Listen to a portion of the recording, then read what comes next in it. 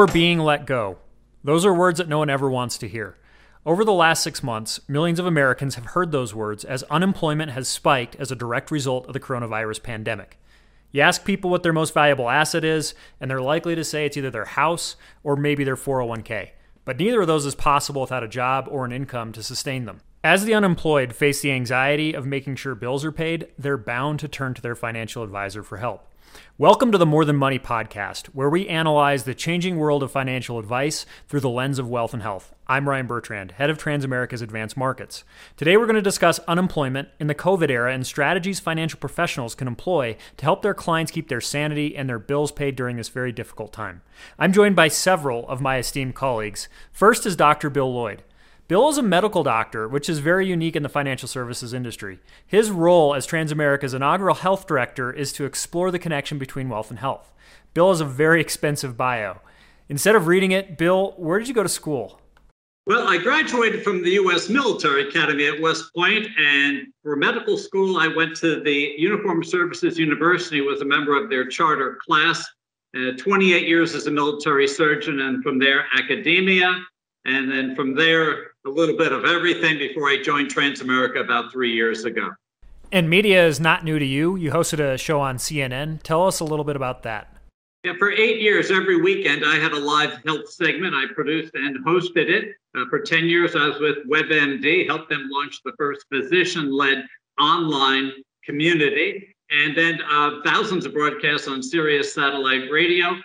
So it's fortunate I'm able to use those skills and experiences to help propel the wealth and health message here at Transamerica. Well, that's fantastic, and thanks for joining us. I'm also joined by Chris McGovern, director of Transamerica's Advanced Markets Department. And Chris has been in the industry for 15 years and has way more designations after his name than I really care to list out. So I'll let him do it. Chris, what designations do you currently hold? Thanks, Ryan. Currently, I have the Certified Fund Specialist designation, the Chartered Life Underwriter designation, Chartered Financial Consultant, and also a accredited estate planning and part of the National Association for Estate Planners and Counsels. And we're also joined by Brian Forbes. Hey, Ryan. Listen, this is great. I was trying to think of, I was really trying to come up with some designations or anything to put at the end of my name, which I'm severely lacking. So I thought I'd try this. I'm the director of, thought leadership with Transamerica. I've been there 10 years. The only thing I could throw onto the plate was, married almost 25 and I have 5 kids, which I don't get any designations for or anything on the wall. But I thought that, that gave me something to talk about. But listen, I'm really excited to have Chris and Dr. Bill on the program. And as we talked about, this is really what we're trying to get at here is when we talk about a wealth and a health approach to a lot of these conversations, we really want to impress upon, everyone listening today is to see things and kind of understand, through the full prism. People say it's holistic. People say it's, lots of different ways to look at things in the big picture. But that's what I'm excited about today, to have Chris and Dr. Bill. And so, let's dive right in. And, Dr. Bill, I thought, let's start with you. So many people listening today, are genuinely concerned about the possibility of themselves or a loved one losing a job. When we think about how this crisis, how this pandemic has unfolded, when people do have these anxieties about what's going to happen in the near future, do you have any smart strategies that can help people to really kind of deal with some of this anxiety they might be feeling? Well, let's hope so. When we speak about anxiety, what we mean by that is it's the body's and the brain's response to stress. So it could be stress about, like you said, the job or no job, about your car, about your house, about issues related to your lifestyle or relationships. It could be any of those. And that stress is universal. It follows a continuum. At one end is that normal amount of stress. That's the energy that gets you out of bed and it helps you perform at your best. But as you travel through that continuum to the other end of the spectrum, where sadly, it seems a lot of people are currently heading, it turns pathologic. And then that stress interferes with everyday activities, decision-making.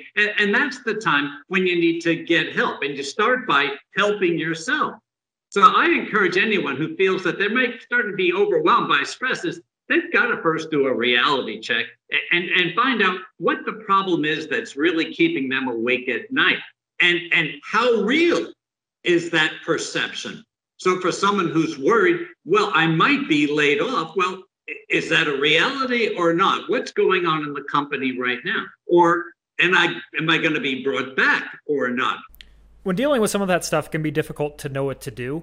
Do you have any constructive advice to someone who's dealing with anxiety and some of those unknown elements? So you can't spend time thinking about things you can't control. Instead, you seek information and take action, because knowledge is the antidote to that anxiety. One way to do that, instead of filling your brain with crazy ideas or worrisome notions, is to reinforce more structure in your life. And that can be very hard to do in this new work from home world. At first glimpse, it sounds like, oh, I've got everything in order now because I don't have to commute. Well, I think we've all discovered that there's some potholes and tripwires when it comes to working from home. So it's important to establish a regular routine throughout the day, and also a regular routine regarding your family and your relationships. So that if you've got that timeline running through your head during the day and activities that have structure and keep you engaged, well, you'll have less time for worrying, specifically worrying about the things that you can't control. It's important that you don't make matters worse. How about on the personal health side? It's easy to slip into some bad habits. Take the time to give yourself the proper nutrition, the exercise, the relaxation, and the rest you need. Feeling stress does not give you license to hurt yourself. For me, going out for a 3-mile run will pretty much solve whatever problems I have for that day, at least for the time while I'm running. And then after I run, I'm worried about how sore I feel. So you see, it really does work. The stress and isolation can also be a big problem for those with underlying health issues and chronic conditions. What should they do to cope? Don't overlook your ongoing health concerns. That's a big issue, and I hope we'll come back to that later in today's podcast. But that in the absence of immediate health care, you have to be even more vigilant and be a more fierce advocate for your good health. Yeah, that doesn't really help anybody. You'll only make matters worse if you end up sick on top of being overly stressed. Before we move on to the wealth side, is there anything else that you'd like to share around managing stress? Invest in yourself. Working from home now, you do have the time for the necessary exercise and the right nutritional decisions to achieve that recommended body weight that you've been chasing for years. Now is the time. If you ever really wanted to stop smoking, now is the time. With the introduction of telehealth and telemedicine, you can find the counseling you need to get the prescriptions you need and the guidance you need for a success in smoking cessation. And other lifestyle habits too, like trying to limit your alcohol consumption. And like I said, get back to more exercise and more time with your family, and you'll be able to better endure the challenges that have come with pandemic. And I key on the word anxiety. When I think of anxiety, I think of fight or flight, especially after you hear those words, you're laid off. I would think the emotional flood that waves over you that's very acute and very devastating, leading to things like depression and also to panic, which is probably the worst thing that you can do when you're faced with that dilemma. Any tips that you have in dealing with that first initial wave of anxiety? Upon hearing upsetting news, the brain's wiring goes haywire, and there's the release of chemicals, neurotransmitters throughout the body, regardless of the reason, whether your house is on fire or you've been fired yourself. And so there's a tendency to deeply internalize this trouble. But meanwhile, chemically, metabolically, your body now is under physical, medical stress, your blood pressure, your ability to metabolize food and fat. And we know now that people who are enduring this pulse of stress that is allowed to continue has tremendous negative long-term adverse health effects. So again, knowing that bad news is about to happen or it has just happened, that first step I mentioned about conducting that reality check and taking action, because knowledge is the antidote to that anxiety. And if you don't resolve it, if you don't temper it, if you're not able to dial it down, you're only going to add to the problem list. And I think from a financial advisor's standpoint, not only that, but distraction too. Providing alternatives to dwelling on something that's very negative can be constructive. And especially when you lose your job, there are things that you need to do, and there's some time windows that you have to act. So it doesn't help anyone if you're sitting on your hands and having self pity.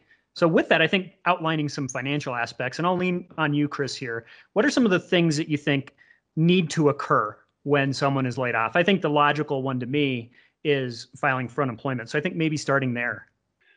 Yeah, Ryan, I think, I mean, filing for unemployment is obviously something a lot of people, would do. Most people, unfortunately, in that situation, are not going to just immediately, have other employment lined up. But even beyond that, there's other things that have to be done. Health insurance. Health insurance is likely going to go away if you were relying on your employer for your health insurance. What's going to happen with that? There's probably going to be a time frame there where you're going to have to go find health insurance, other sort of benefits packages as well, or other pieces of your benefits package. If you're no longer employed at that particular company or employer, whatever it happens to be, what might you be losing? What might you have to go find? And this can come into play even just in changing jobs as well, maybe voluntarily changing jobs. Do you have things like disability insurance through your employer? Do you have things like term life through your employer? What are these sorts of benefits that you're going to have to spend some time and go out and find an alternative if you have been relying on your employer for some of these benefits? And a lot of this, again, it's going to be there's going to be a time frame. So as we've kind of talked about is sitting around and worrying about the fact that you just lost your job. We kind of have to look at it as more stop worrying about what do we have to do? What do we have to go out and do to fix this or make this right? Of course, losing a job, no one wants to get laid off or lose their job, and people worry about all this stuff instead of spending so much time worrying about it. People would feel a lot better knowing, all right, I've done all of these things. I've replaced these benefits I've lost. Everything is okay for now. Of course, I need to find another job. But how about I just worry about finding another job, not worrying about my family and my benefits and all this other stuff that, that I had with my old employer that I need. Simply just sitting down and figuring it out, it puts a lot of people's mind at ease, knowing that at least that stuff is taken care of. Now I can focus on finding, new employment. Financial advisors here, I think, have a real great opportunity to help their clients out in this situation a lot. Providing a process, having a checklist of all those different things that they should do. One, not only stops that downward spiral of anxiety, but also sets some action into place that's necessary. So getting that process and getting that checklist, I think for advisors would be one of the takeaways that I would implement in my practice if I haven't already. And it does a world of good. And it's not just, to your point, it's not just unemployment. I mean, even something as innocuous as health insurance, and it's obviously not innocuous because of how expensive it is, but you have some time frames. You have COBRA, which is probably your most common option. And COBRA for someone who's unemployed is an 18-month window. Now, how realistic it is for you to actually go and pursue COBRA, that's an open question, because what a lot of people realize is once you go on COBRA, guess who's no longer kicking in? Health insurance premiums. Your employer's not helping you anymore. So all of a sudden you have this drastic increase in your health insurance costs, which brings me to budgeting. Budgeting is another thing that needs to be on that list. You need to take stock. What are your assets? What are your expenses? What can be cut out?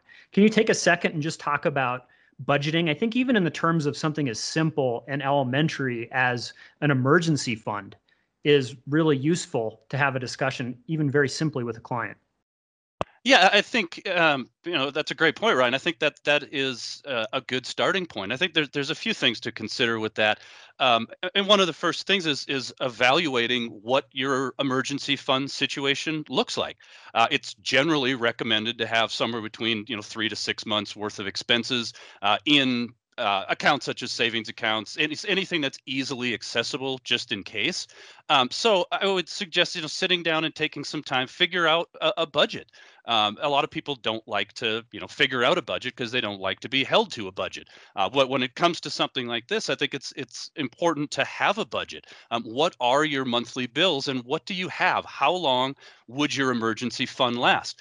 That's an area where, again, when we talk about panicking and things like that and worrying about it, well, if you lost your job and you sat down and figured out your monthly bills and came to the realization that, hey, I or my spouse or my family, combined, we actually have enough emergency savings to last us, 24 months. Well, now you can it almost helps put your mind at ease a little bit. It's not, I need to find a job next week. It's, we're okay for a couple of years. Now we might have to cut some stuff out that we don't need, but if worse comes to worse, we have an emergency fund here. Let's think about it. Maybe this is actually a time to make some bigger changes in our lives. At least if you have a number, you know how long that money will last. It kind of puts it in perspective for you. Let me jump in for a second, Ryan, and speaking to that point about the stress of being fired and then becoming a worrywart and wasting too much time sitting on your hands not doing anything. The points that Chris brought up are a model that are used by experts in the career employment industry of what to do when someone's been fired. The minute you lose your full-time job, your next full-time job is finding that next job. And so by taking action again and polishing that resume and building that network and identifying what your marketable skills are, once again, you'll clear your head of worry because you're taking action. I know one strategy I've heard advocated is take that figure from your emergency fund, add in the rest of the months of the year and what your expenses are, carve that out, and then set the rest aside. I think that does take away a lot of anxiety as you go into the rest of the year. And then as you transition to a new job, I think that's a different phase altogether. One thing that I thought was interesting, I read an article that said as people are laid off, one of the first things they should do is Google themselves. You never know how you're presented to the rest of the world. So going out, Googling yourself to see how marketable you are, or maybe how not marketable you are, probably is a good idea as you transition into that next phase. But there's family implications here too. And I think as kids are going back to school, Bill, how would you recommend people deal with their family and that dynamic? Because it brings a whole different level. Well, as this podcast is airing, schools are opening across the country. You'll notice that the determination of what schools are opening or not is held at the state level because they are closest to the information regarding the communities and the spread of COVID-19. Many families are still scared about sending their children to school. It's an equation. It's risks and benefits. So is there a concern that children will contract COVID-19 by going to school? There's a risk, but you can mitigate that risk with all the safety guidelines that we're all familiar with: social distancing, masks, hand washing, etc. But what about the benefits? Think of it. Little 8-year-old, 9-year-old boys and girls in third grade. There are things they learn in third grade they're never going to learn anywhere else. Aside from academics, school's a very important place for developing social skills and maturation, negotiation, decision-making, and everyday morality. We can't afford to allow America's children to lose out on those opportunities. So whether or not they physically attend school or they adhere to a rigorous at-home on-screen learning platform, it's essential that the parents understand what is at stake. And with schools opening, there's no guarantee that they won't close down again. I think it all comes down to protection and what things are in place. If they visit the school and they understand the measures that are going to be used to protect their children, I think they're going to find an awful lot of comfort when they weigh it against what we know are the inherent weaknesses of remote learning. Now, you go back to last spring, it was a very shaky proposition. And in many school districts, the majority of children were not even online. A lot of school systems have reacted to that and have now had the children mandatorily remain online. There are monitors that are identifying whether or not the child is actually participating, et cetera, and holding the families more accountable. The extra long spring break is now over. I would say this for families thinking about letting their kids go back to school, in the real world, allowing their children to re-enter the schools physically, is to also think about the extracurricular activities, because that's where problems could happen. So, for example, if the child's in the high school band playing for the football team, well, they're going to be outdoors most of the time. And being a band, they're going to be physically separated. And so the risks of transmission of novel coronavirus are much lower than, let's say, being part of an instrumental band that's playing indoors, in close quarters, in close proximity to other musicians, where then the risk of potential spread of COVID-19 would be much greater. So not only do the parents have to do their due diligence about what's going to happen during the school day, they have to be familiar about what's available for extracurricular activities. Dr. Bill, let me throw, a little bit devil's advocate across, some of the things we've had. When we look at, talking about stress and talking about things going on, so we throw in the idea of someone losing their job. We throw in the idea of, many parents now having to do, like you mentioned, the spring break's over. So people are really getting into the reality of maybe at home schooling going on. And then we have what we've talked about earlier, just the anxiety of the unknown, the fear of the unknown of what could happen down the road. So, it feels like this is a kind of a combination of stress and things coming from different directions. I don't know if there's ever really been a precedent for it. What would be some practical advice for people just with all of this kind of crashing down? I mean, I get it. We can establish a process and that can help. And I get it that people can, I agree with you, staying engaged with their children and, all these things. But then there becomes that reality of living day to day in confined spaces and trying to balance things you've never had to juggle before. Well, many physicians would tell you that stress and the consequences of chronic stress is probably the number one killer in America. Not heart disease, not cancer. It's the consequences of stress. Well, what do you mean? Is it suicide rate? No. It's the medical damage, the organic damage that happens to the body because you're filling your brain with anxiety. And that could be nutritional choices, eating the wrong things, drinking the wrong things, or eating too much of something. Again, being so depressed that you're not interested in your personal wellness and not interested in exercising. And these have a cumulative effect, not just on your health, but on the way you look at the world, your prism, the relationship with other people as well. So the toxicity of this extraordinary constellation of historic events, and you think of the people in California, for example. Yes, they've lost their job. Yes, there's COVID-19. Yes, there's record-breaking heat. And now there's ash falling from all the fires up and down California. It's like, how much can one person take? That's one of the big complicating factors. It's overwhelming. It's almost way too much. How do you start to break it down? You can only do what you can do. You can only make choices the best you can at the time you have. And how do you go about doing it? You take them one at a time. You never try to fight the tidal wave. You do it one cup at a time. And you look for your daily successes. And you build on those successes as the day goes on, knowing that in this crazy environment that we're in right now, mistakes are going to be made. You're going to forget things. You're going to do things differently than you might have under better circumstances, but you have to be willing to accept it and forgive yourself and allow yourself to forgive others when things aren't working out lickety-split like they used to before all this started to happen.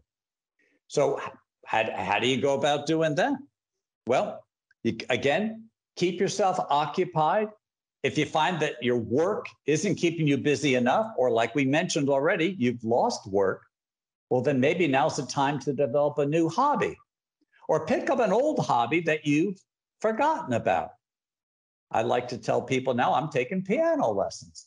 Well, I took 20 years of piano lessons before a ski injury sidelined me, and I kind of walked away from it.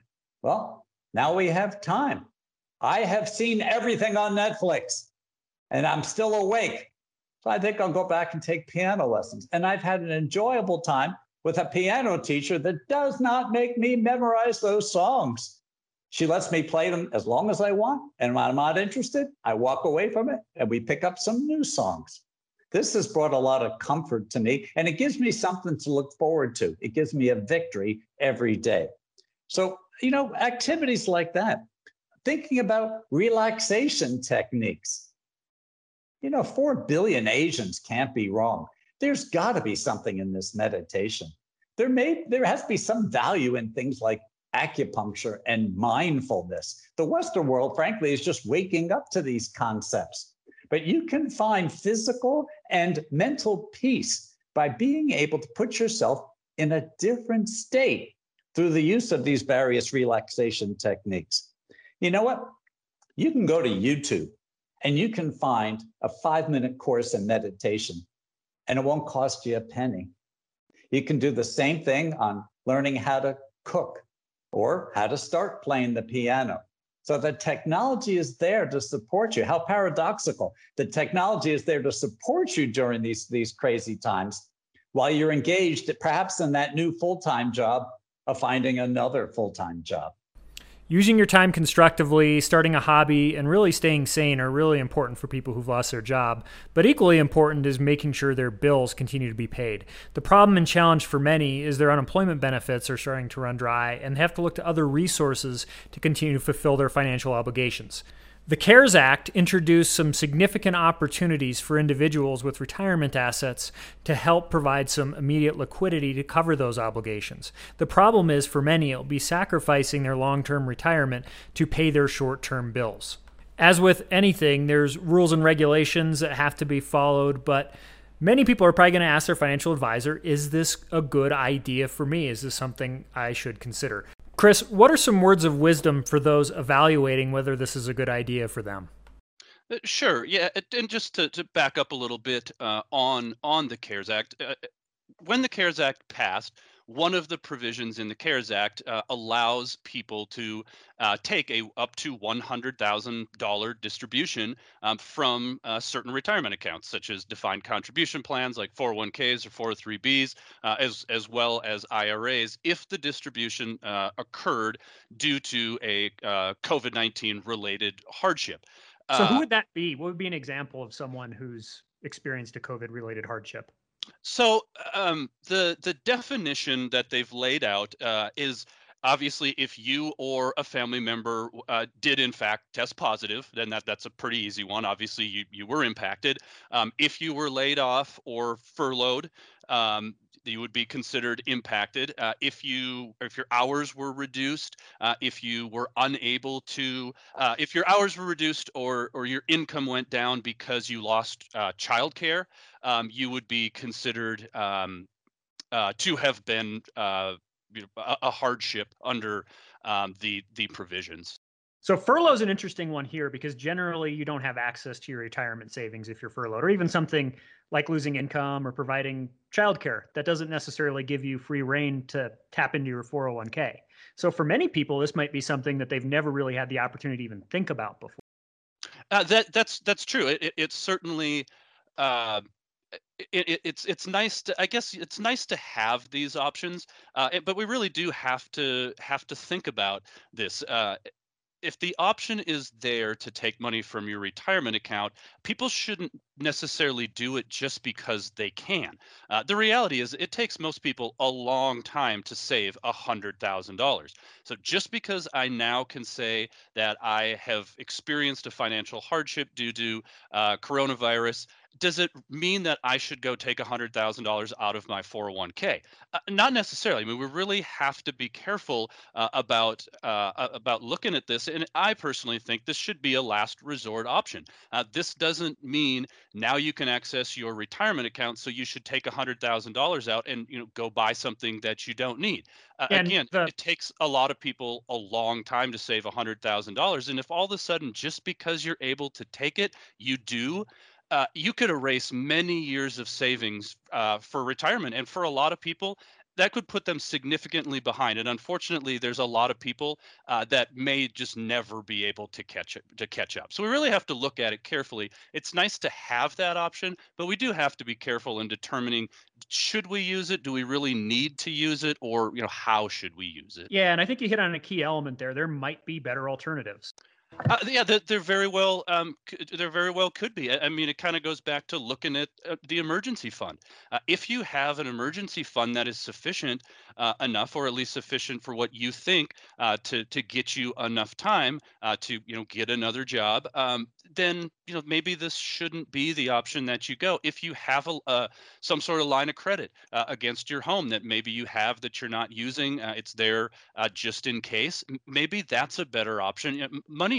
Money's cheap right now when it comes to lending.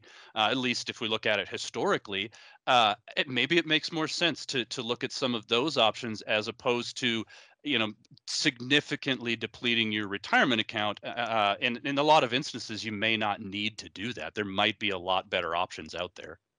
I guess if your back is against the wall and you are forced to utilize this option, there are some pretty intriguing strategies around it. There is an allowance to roll it back within 3 years. Also, one other important aspect is the 10% penalty is waived. And the way the taxes are applied is spread over 3 years. So it does temper it a little bit. So back's against the wall, you have to use it. There is a backdoor to put it back in if you do become more financially able down the road. Also, the stimulus checks. I think it's important to realize that there might be some clients based on prior year income that did not receive a stimulus check. Perhaps they lost their job partway through the year. They could become retroactively, based on 2020 income, eligible for a stimulus check next year. So that could be a way to provide some additional capital in addition to any additional stimulus that's provided down the road. So I know we've covered a ton of ground, and it's a very difficult conversation. I think, though, if I'm thinking about this logically, the very least understanding the dynamic of emotion and how panic can lead you down the wrong road, also having a process and thinking about these things through thoroughly helps create a better outcome. And then finally, any closing thoughts? Bill, I think we'll start with you. Well, working from home can be a double-edged sword because you want to have enough time for yourself and then time for the other stuff that fills your day. And sadly, too many of us discover that the other stuff often wins. And so I would encourage everyone who's struggling with this work from home life during this pandemic to focus on the structure for yourself and your family. There'll be many benefits that you can accrue from that. And again, you need to be your own best advocate regarding your good health. If you haven't used telemedicine yet, I encourage you to find out, learn more about it, get in touch with your doctors. Your prescriptions are probably running out by now. You may have new issues that you may want to talk about and discover how wonderful it really is when you don't have to drive, pay for parking, sit in a contaminated waiting room, reading bad magazines for a doctor who's running 90 minutes late. And instead, you simply click in and there you are with your doctor. That it's on you now. Until things turn back to a new normal, it's going to be on you. And in the meantime, I would encourage everyone to stay positive. I know we are weeks away from Dr. Fauci getting up on that podium and telling us we have a vaccine. And I'd like to think that we will look forward to much better times once we know that America can gain immunity against COVID-19. Chris? Yeah, I think when it comes to talking about losing a job, for a lot of people, it's not simply the fact that they lost their job that they're worried or stressed about. It's the loss of income, and so I think it's important for people to sit down. If they have lost a job, sit down, put a plan in place, or figure out what do you have, what options are out there, and maybe for some people, hopefully they're lucky enough, maybe they can put together a plan A, a plan B, a plan C, and take stock of what does this look like? I've just lost my job. Now what am I going to do? Well, if you have a plan in place, at least to somewhat get yourself through it, you can worry less about it. And for those who are, fortunate enough that they have not lost their job, I still think it's good for people to sit down, because just because they haven't lost their job doesn't mean that a lot of people aren't worried that it may happen. Well, why not sit down and put a plan in place and do the same exercise? Put together a budget, take stock of everything, figure out what your options are just in case that does happen. If that happens a month from now, a lot of people would feel a lot better knowing that, 30 days ago, 60 days ago, my spouse and I sat down and put a plan in place for the just in case. Obviously, we hope that doesn't happen, but when it comes to the wealth side of it and the finances side of it, a lot of times we are planning for the just in case. We're planning for the good, and we're also planning for the bad. And so I think it's worth taking some time to sit down and put together a plan for the bad. And just in case something were to happen, now you're not starting from zero. You actually have a plan in place. Now you obviously make changes to it, but at least you've started thinking about it. You're not going home the night after, being laid off, starting from zero. At least you've put some thought into it and some sort of plan in place. And for a lot of people, that may reduce a lot of the stress and the worry about what if something like this, were to happen to us. I think one of the big things that just comes across in both of these is no matter what happens, staying on the sidelines is not an option, right? And we know that that's usually kind of one of the results of uncertainty and fear, which we've talked about quite a bit here. Whether it's on the health side, as Dr. Bill, you've mentioned, is, if something happens, it's time to redirect. It's time to redirect and get involved in something else. It's time to put your mind and your time and attention into something else. Maybe that's, as you mentioned, playing piano, which I'd love to hear, or maybe it's just, simply finding, like you said, making a health step to get out and get active more and do things like that.